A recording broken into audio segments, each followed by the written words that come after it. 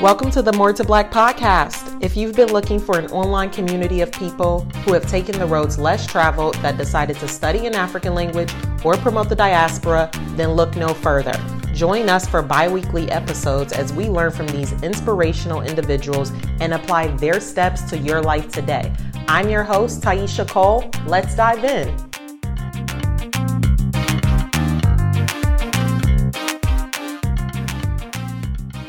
Hey, Peter, welcome to the More to Black podcast. Thank you for coming. It is my honor and pleasure, sister.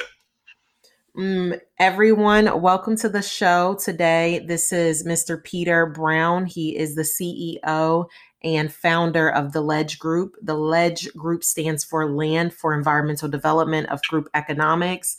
It is going to be a very special episode because this company is doing so many collaborative things across the continent. I'm very excited to deep dive. But first, Peter, why don't you tell us a little bit about your personal story before LEDGE was actually created? Who are you?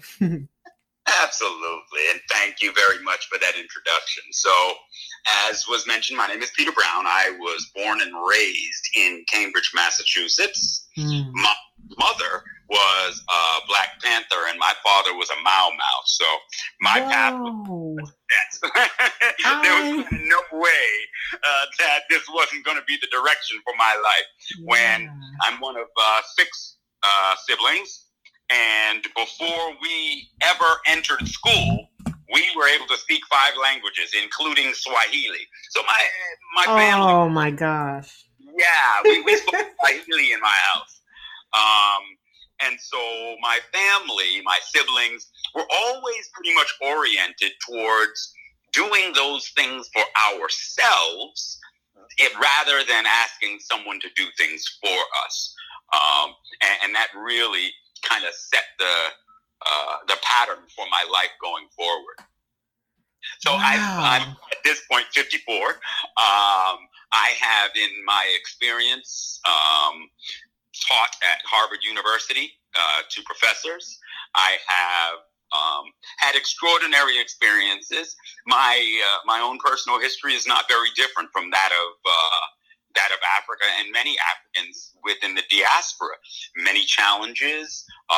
When I was young, drug abuse and alcohol abuse and self-loathing and self-hatred and all of those things, all of the paths in a maze that would diffuse us as a people. I experienced every one of them. And at this point, I've come through that with a wholeness and a grasp on self, which kind of keeps me kind of humble if I... I cannot believe, I've been like sifting through your social media just because I've been so inspired, and it's relieving to see that, this work is being carried out by someone like you, instead of us just admiring our ancestors who have passed, like Garvey and Malcolm X. But I did not know that your parents were like from the Mau Mau and Black Panther. That's just, I'm still wrapping my head around that. Yeah, it was pretty amazing. And what an amazing union. And I won't go too far off on a tangent, but the relationship between my mother and father was one of stories. Absolutely amazing. And so, and I won't belabor the issue, but and there's very little information that people are going to be able to find. My father was born in St. Augustine, Florida, and moved to Harlem when he was very young. So Little Red, everybody knows Detroit Red. Little Red, yeah, he was well known to everyone in my family. But if one of the listeners cares to look and try to understand, I would suggest looking up the Mau Mau in Harlem. That is a very, very interesting study. This was not obviously the original Mau Mau, which began in Nyeri County in Kenya. Yes, in Kenya. This was the African American adaptation to that level of resolve. And wow, what an amazing story that is there. how did they, just touch on this. How did they teach you all 5 languages just growing up in, in the eastern part of the United States at that time as well?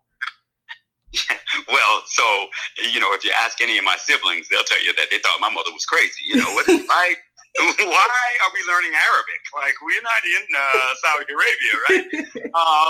And so, from the perspective of my siblings, we thought everybody was like this, right? We thought everybody was being raised in an environment where before we started school, we were reading 5 books every summer and giving my mother a synopsis. The first time I heard the word synopsis and used it, I was under 6 years old. Yes. Right? We were writing book reports down these mean streets by Peary Thomas, Dick Gregory's works. We were reading so much in order to kind of understand the focus that our parents had for us. I think really what they were looking to do was ensure that the dream that they had for their children had the best possible opportunity to come true, Absolutely. Yeah, that's an amazing union. Okay. And then so tell us more about LEDGE, the Land for Environmental Development of Group Economics. That's the most powerful piece to me, group economics. Actually first start off with, how did LEDGE come about? Okay, absolutely. And it's an interesting story. So what happened was, I've been, there was once upon a time, I was working at Harvard Business School teaching professors how to build out courses using distance learning and like this. And one day it dawned on me, if Harvard Business School allows me to come teach their professors, well, I bet I can teach my own. And so it was that day that I quit, and I never went back to Harvard again. So I launched A+ certification courses, Network Plus certification courses, and Security Plus courses for my people for free. And I began to teach people and train people in cybersecurity and in technology. Well, it was wildly successful. It did exactly what I wanted. I've got young men that make more money than me that came to my classes, right? Wow. Wildly successful. And so I've always kind of launched initiatives that kind of were designed with a model that said, look, I've got this in my back pocket. If I offer this to my people for free, it brings them further along. So I never charged anybody for these things. I wanted to give it to them for free, and I wanted them to give to me their skill set so we could augment each other. So from there, I posted a post one day on Facebook, and I said, okay, I've got $20. And so anybody that's got $20 to put with mine, what we'll do is at the end of the month, we'll send that $20 to a single parent of random choosing. Anybody choose whoever it is. We'll send that money to a single parent. Well, when I put that up, like 4,000 people all said, yeah, I got $20 too. And so as I stepped back and looked at the amount of capital that was generated through a simple post on Facebook, I said to myself, now, wait a minute. If we send this amount of capital to a single parent, this could be a blessing or a curse, right? This could hurt them. And so I looked at the amount that we were able to generate on a single post, and I said to myself, now, wait a minute. What if we took that same capital, and instead of giving it to an individual, certainly it will make a difference in that individual's life, but what if we built a factory? What if we built a factory with no loans and no debt? No, I don't know what we want to do with that factory. We'll build it and we'll decide after. But what if we built a factory somewhere in the world with no loans and no debt? And what happens if we grew hemp, perhaps, right? Hemp produces 50,000 products. What happens if we produced hemp and began to create our own food, clothing, shelter, water, healthcare, and security through this factory and our efforts? And that was the birth of the LEDGE Group. It was from there that we determined that in tandem, we could pool our resources. We could start business models that all begin in the black, without any prerequisite need to actually make a single dime. It's owned by us. It was not financed by anybody else, and we've got complete control and say over its direction. This is exactly what launched the Ledge Group. This is like, man, I can't even. This is what's needed, and I just feel like, well, I know for sure most people do not know that these types of models, in our communities already exist. Okay, tell us where Ledge is actually active right now. So we are active in many different areas. Last year, I visited 10 countries. One of the countries that I visited was Uganda.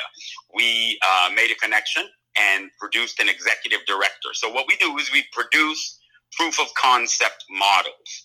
To join the Ledge Group, there's a membership fee. That membership fee is used to buy bottling and filtration equipment, or open up a business in Uganda, or buy fencing or seed. So the membership fee is the cooperative economics. It's the pooling of funds to expand our capacity. So last year, I think in April, I was in Uganda. There is an absolutely amazing blend of coffee that they have in Uganda. I visited Jamaica and tasted the Blue Mountain coffee and tried to get that imported at a fair rate. And I was unsuccessful in doing so. So Uganda reached out to me and said, "You've got to come taste our coffee."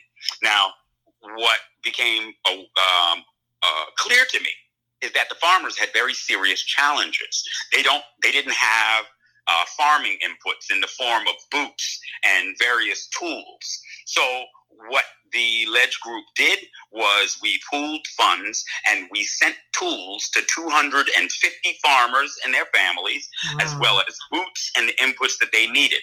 So I flew over to Uganda and I sat down and broke bread with my brothers and sisters in Uganda. They fed me an amazing meal, and before the meal could even be digested, they brought me to the shamba and made me work it off.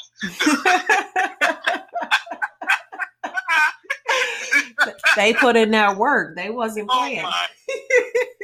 And the reason, the logic was, they wanted me to have a understanding relative to what it is that they go through in order to produce this fantastic Bugishu coffee. And so we walked to the shamba, and they taught me every step, and I did every step in relation to growing, cultivating, caring for, and preparing coffee. And they showed me that every seedling goes into a plot that is 2 feet by 2 feet by 2 feet down. And they were doing this by hand. These are people that are working 10 hours a day on a work product that will not mature and pay them for potentially 9 months. Oh my right? gosh, yeah. These are families that are working and they're looking for a payday that's 9 months away, and they're working every day. So it was important for me to get there and really understand what it was that was facing these people. And I'm grateful to say that today we import tons of that Bugishu coffee. It is a fantastic relationship. The Farmers Integrated Collective in Sporonko, Uganda, I want to shout them out. They're just wonderful people. Yes. It was a wonderful experience. Okay. In addition, we're in Kenya, in Laikipia County. And in Laikipia, this is one of our oldest projects. And we ran into a lot of challenges there in relation to farming.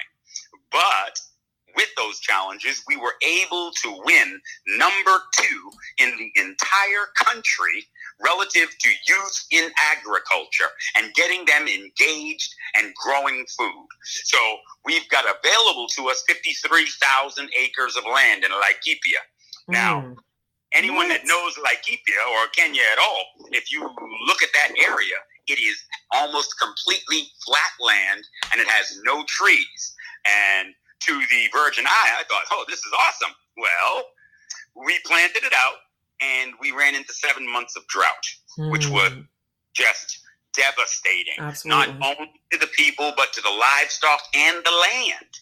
And so we recognized that drought, and we pooled our resources, and we dug 2 wells down 230 meters through solid rock and volcanic deposit to hit separate aquifers and provide water to those people, our crops, and that community forevermore. Once we overcame the challenge of the drought, we ran into the challenge of flood, where, again, because there are no trees, the water has nothing to drink it. And that water sits on that land, and it moves, and it creates a dangerous condition. Okay. So these are the slings and arrows of outrageous fortune that one must overcome if they're going to be successful in agriculture. So I'm pleased to say in the last year, we built a retaining wall around our grow areas to ensure that the floods would no longer affect our works. So, wow. Okay. And these are only like 2 of the country profiles, pretty much, Uganda and Kenya. Correct. Okay. We are also located in, we've got active projects in Nigeria. We've got active projects in Zambia. I was in Ghana last November performing free alternative energy workshops for the youth. So we've got active projects in Ghana. We have active projects in Tanzania, as well as South Africa. Okay. Tell me or us a little bit more about the project. I think I recalled in Zambia, where, if I'm correct, some of the members are actually starting to build like their secondary homes purely off of the profits that they have invested as well. Yeah. So our members are able to buy 10 hectares of land in Zambia through our executive director and his family.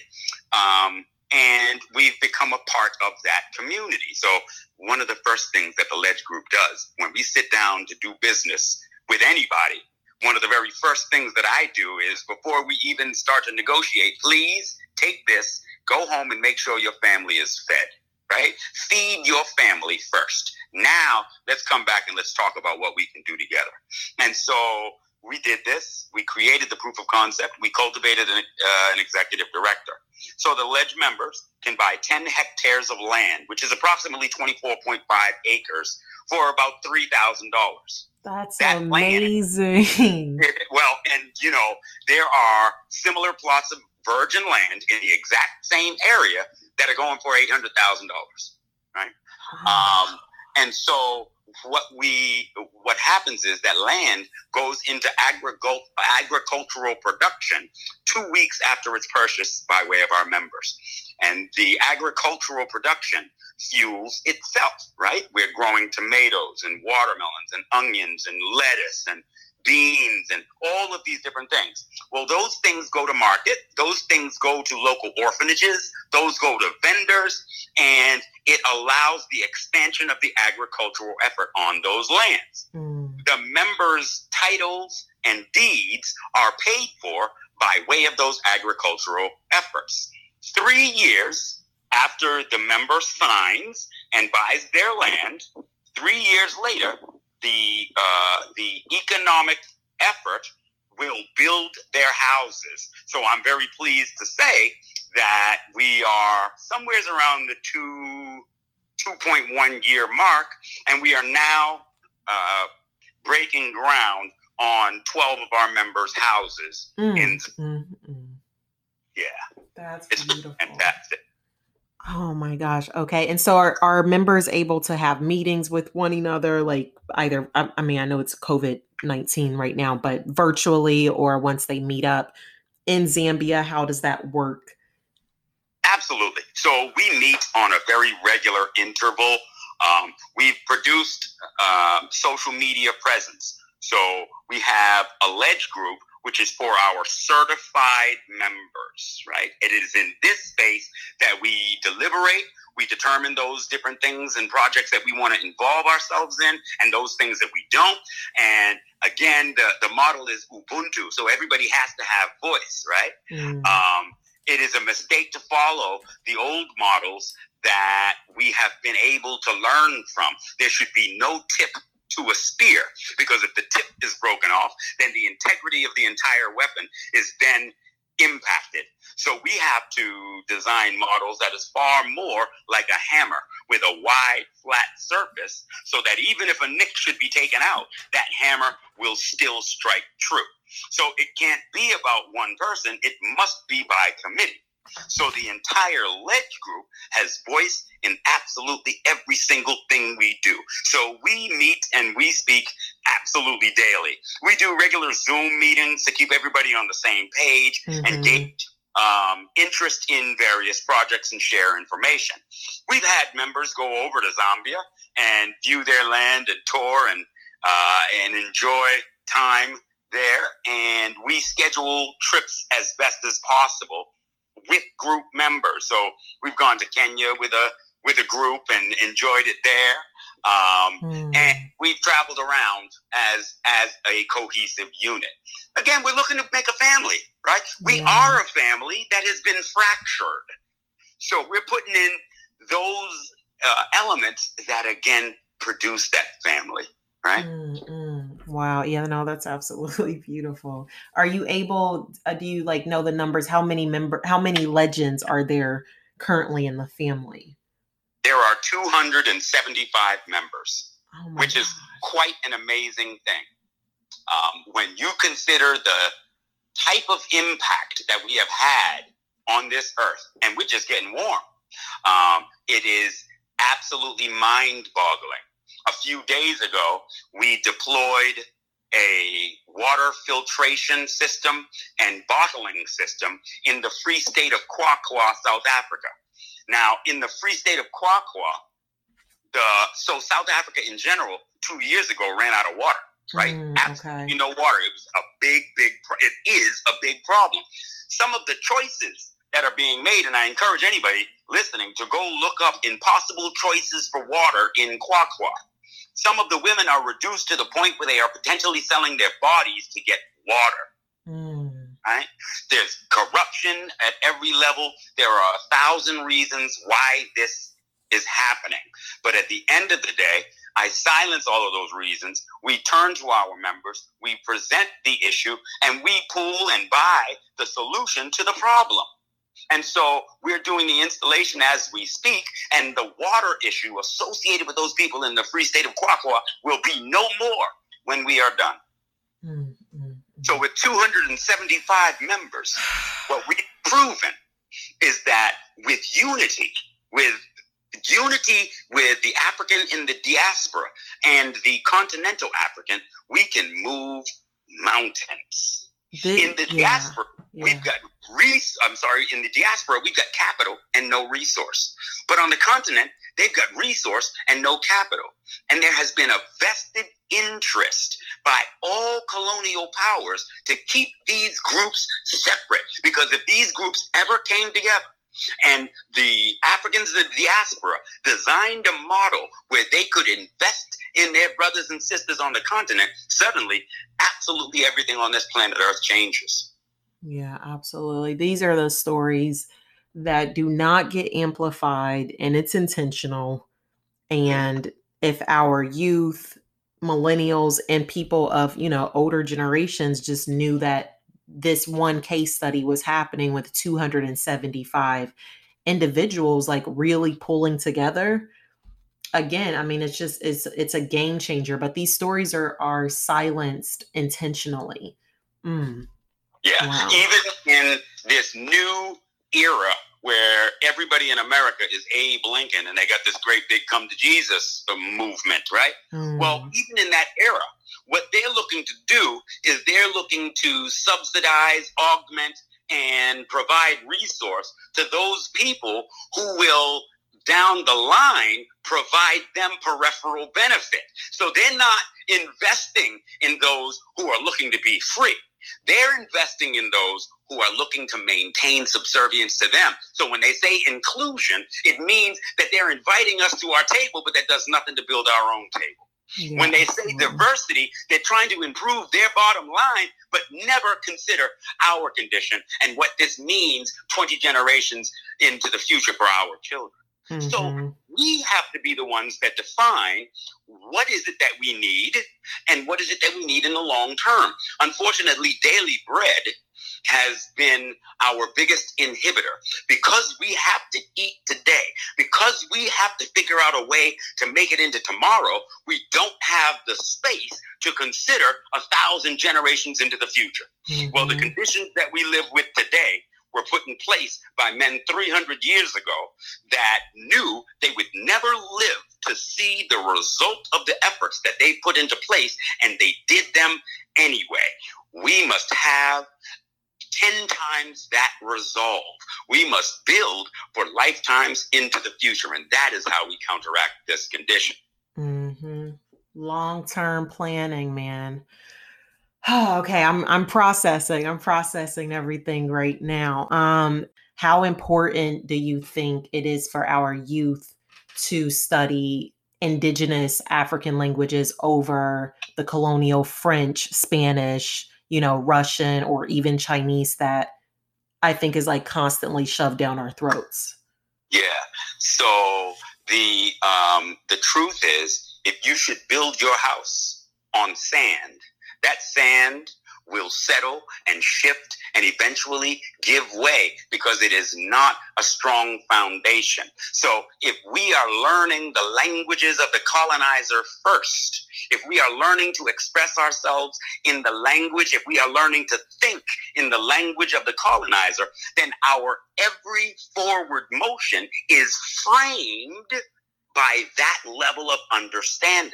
Mm-hmm. So it is most important, and again, my parents, I pay them homage. My parents recognize that. It is most important for us to understand we ourselves in a unique and autonomous scenario, who we are. See, we're humans. We're people here. And we have a rich history, and we come from the first world. They want to call it third world, but we come from the first world. Mm. So that being said, it makes no sense for us to focus and learn someone else before we learn ourselves. This is what creates our identity crisis throughout our lives. Mm-hmm. So we see them pushing Chinese. We see them pushing English. And the reason being, when you travel across the world, they say that these are the languages of money. Well, it was April 7th, 1792, when the first currency in North America was deployed.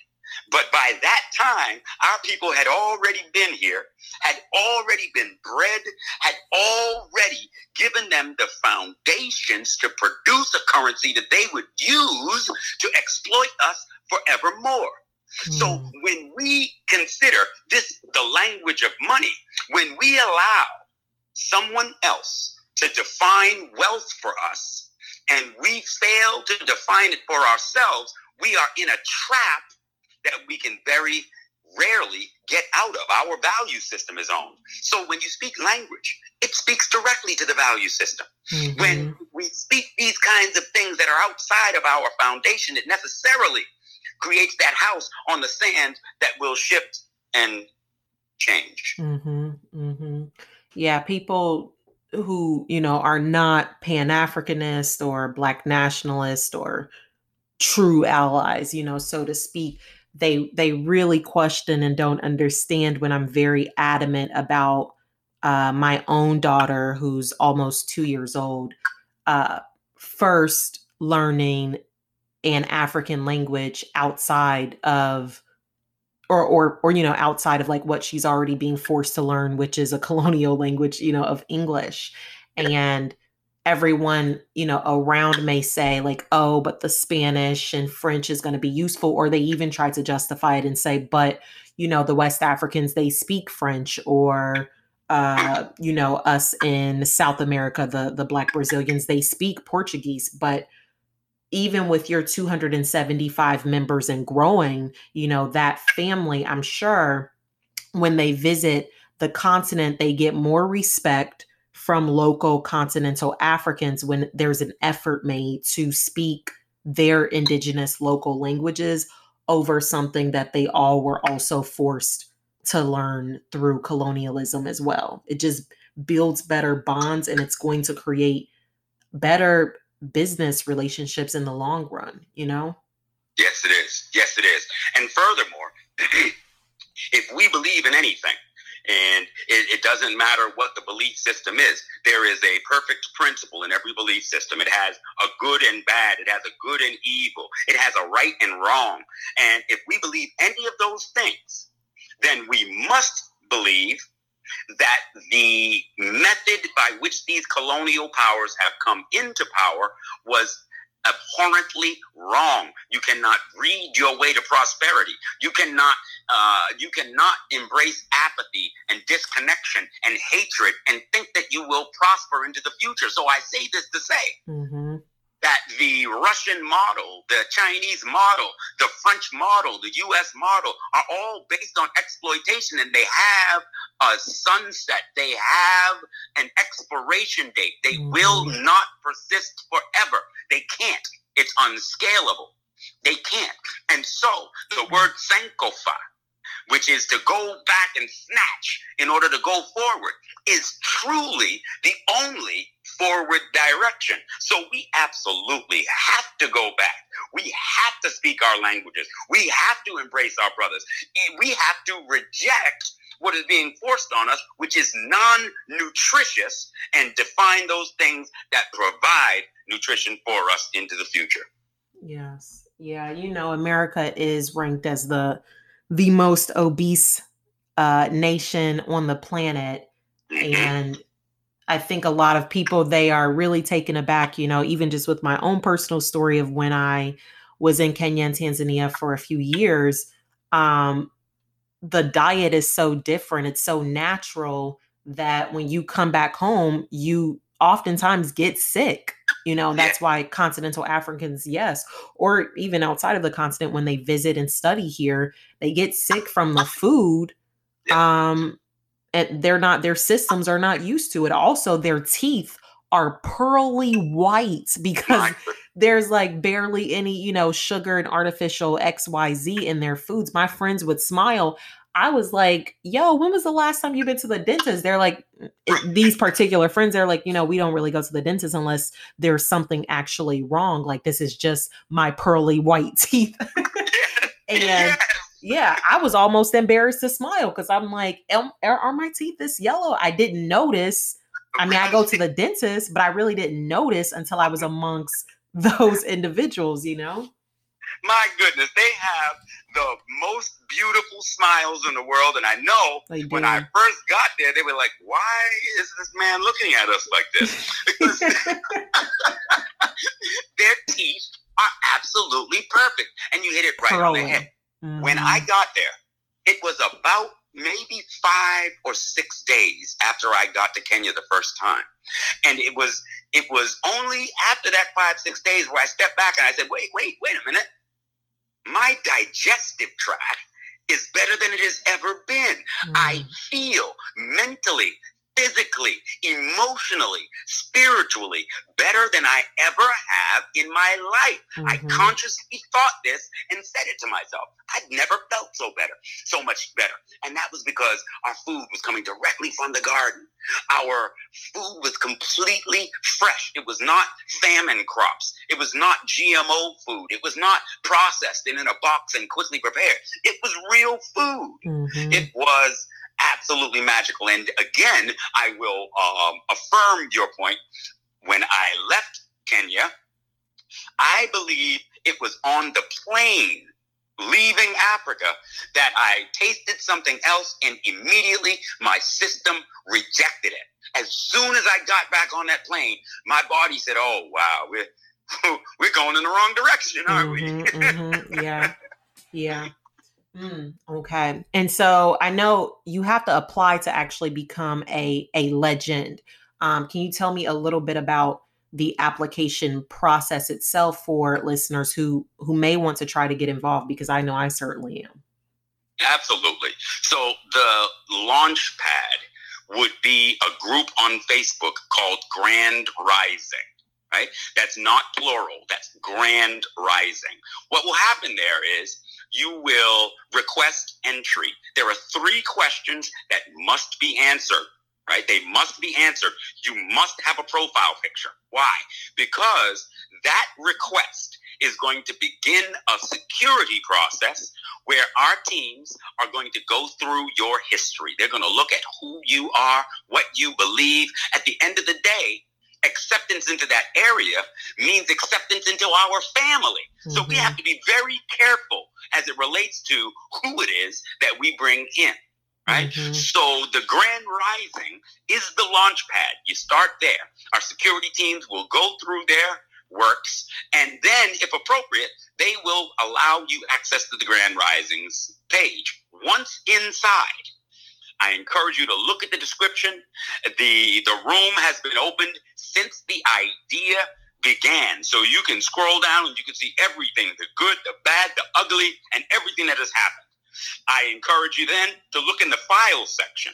In the file section, you will find the non-disclosure agreement and the pledge of commitment. And what this does is it illustrates exactly what we do, who we are, how we do, and how you're involved in that. Once someone has sent their membership fee, their pledge of commitment letter, and the non-disclosure agreement, they are now a certified member.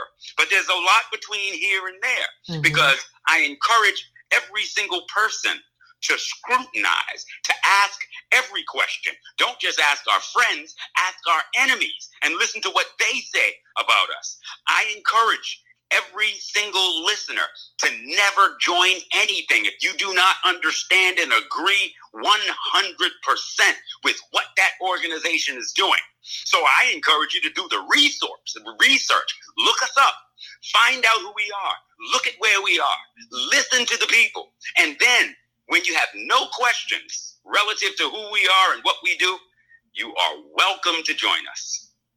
Yeah, it's beautiful. This is one of my favorite episodes because it just, like I said, reassures me that, if and when I pass, hopefully after my daughter grows up, but if it happens before she grows up, she has this true living, real village of people around the world who understand what it's about, who understands that we need to love ourselves, to protect ourselves, and to be safe and prosperous. Otherwise, like, you will get lost in the sauce with, these identity crises and not knowing who you are, and, the self-hatred and all of that, like, along the way. So I'm so happy that you came onto the show today, Peter. I'm definitely going to share. I'll share all of this information in the show notes, everyone. So don't worry. Okay. And I guess the last question is, what do you think is in the future for the Ledge Group with everything that's going on? People are looking for, ways to do more than be angry and depressed at home, and to also do more than, voting and protesting. People are ready to take real action. What do you think is next on the ground for you? I think what is most relevant is that we do not start with what I call truisms that we don't challenge and we don't define for ourselves. So, as I mentioned, if somebody else controls your definition of wealth and they benefit from your inability to define wealth for yourself, you are in a losing proposition in perpetuity. So wealth, we generally define throughout the world as capital. But what capital does, and every single human on the planet Earth will use that capital to provide for themselves food, clothing, shelter, water, healthcare, and security.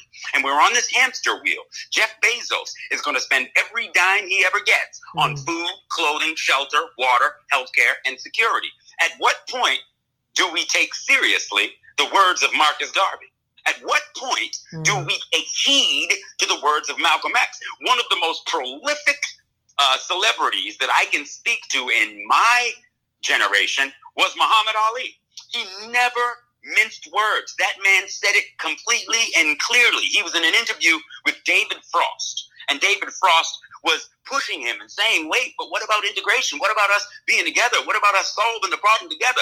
And Muhammad Ali said very clearly, it's wonderful that you want to invite me to your table.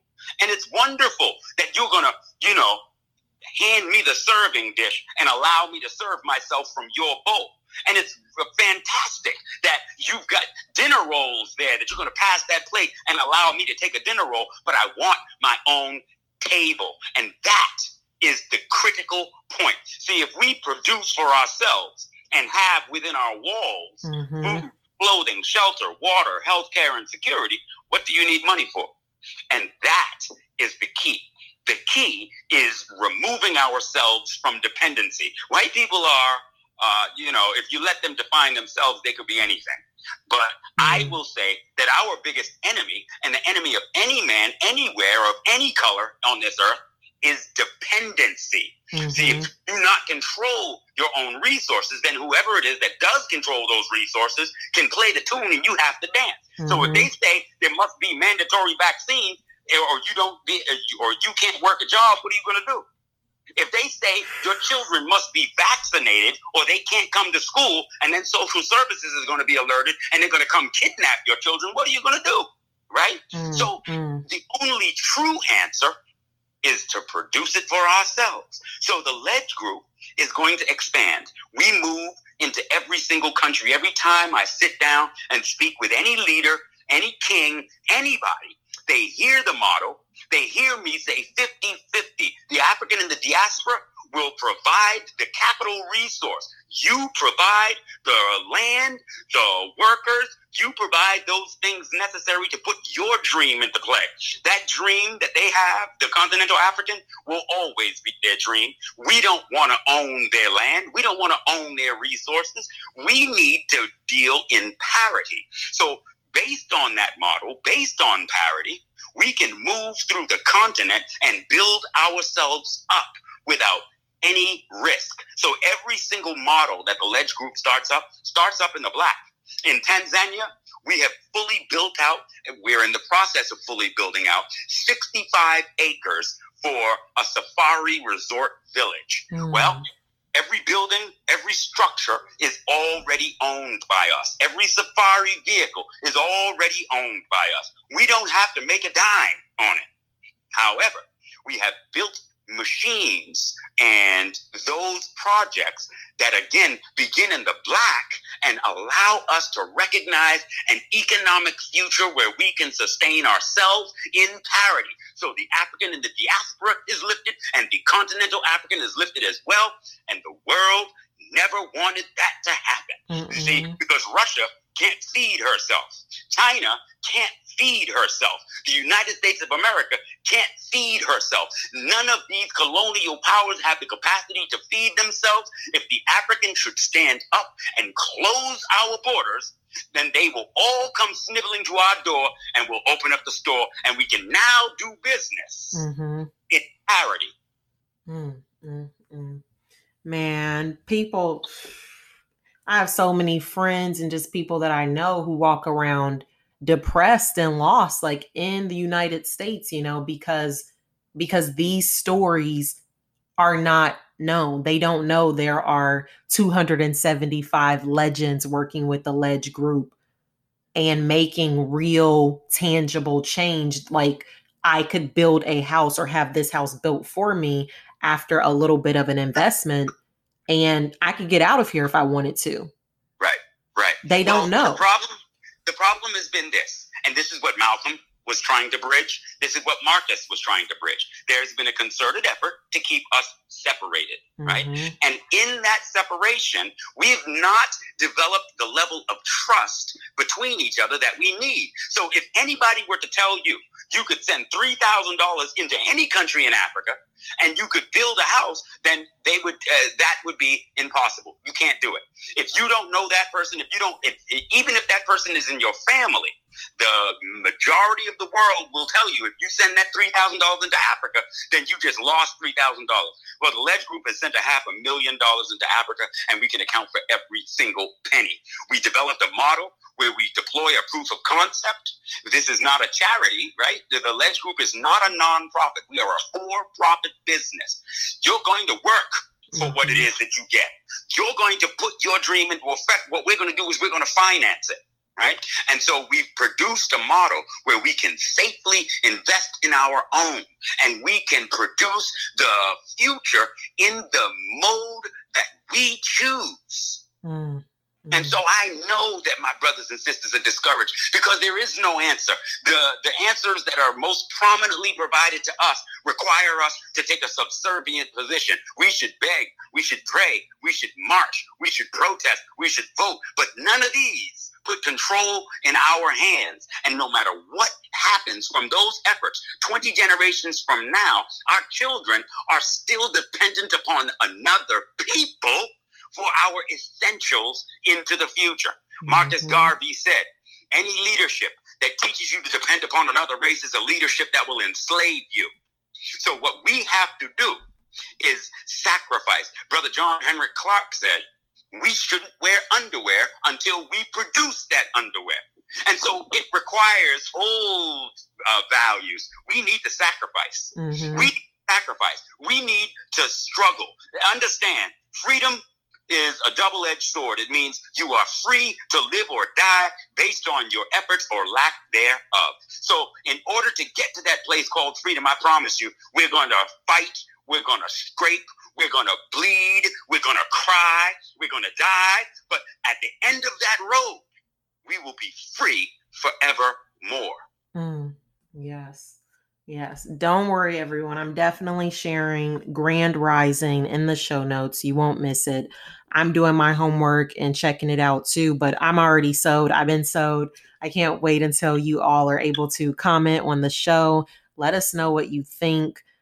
Stories like this is exactly why this podcast was created. Hopefully it'll help free, other young and older minds as well. There are other ways of life than just living in perpetual moments of PTSD every day you wake up. We were brought to this country, for those of us that are listening in America, against our will. But we have listeners of this show actually popping up in many different countries, and it's the same for them too. So Mr. Peter Brown, thank you so much for coming to the show today. I'm so excited to get involved myself personally, and can't wait for this message to be shared on multiple platforms. I appreciate you. It has been my absolute pleasure. And if anybody should like to find me, again, on YouTube, you can search theledgegroup.com and you'll see my mug on plantations all over the planet Earth. And furthermore, if there's a direct question, if somebody has something directly that they want to pose to me, I encourage you, feel free. Email me. My email is pbrown, that's pbrown, @theledgegroup.com. I promise I'll get back to you. All right. You heard it here, guys. Thank you so much for joining us at the More to Black podcast today. You all stay blessed.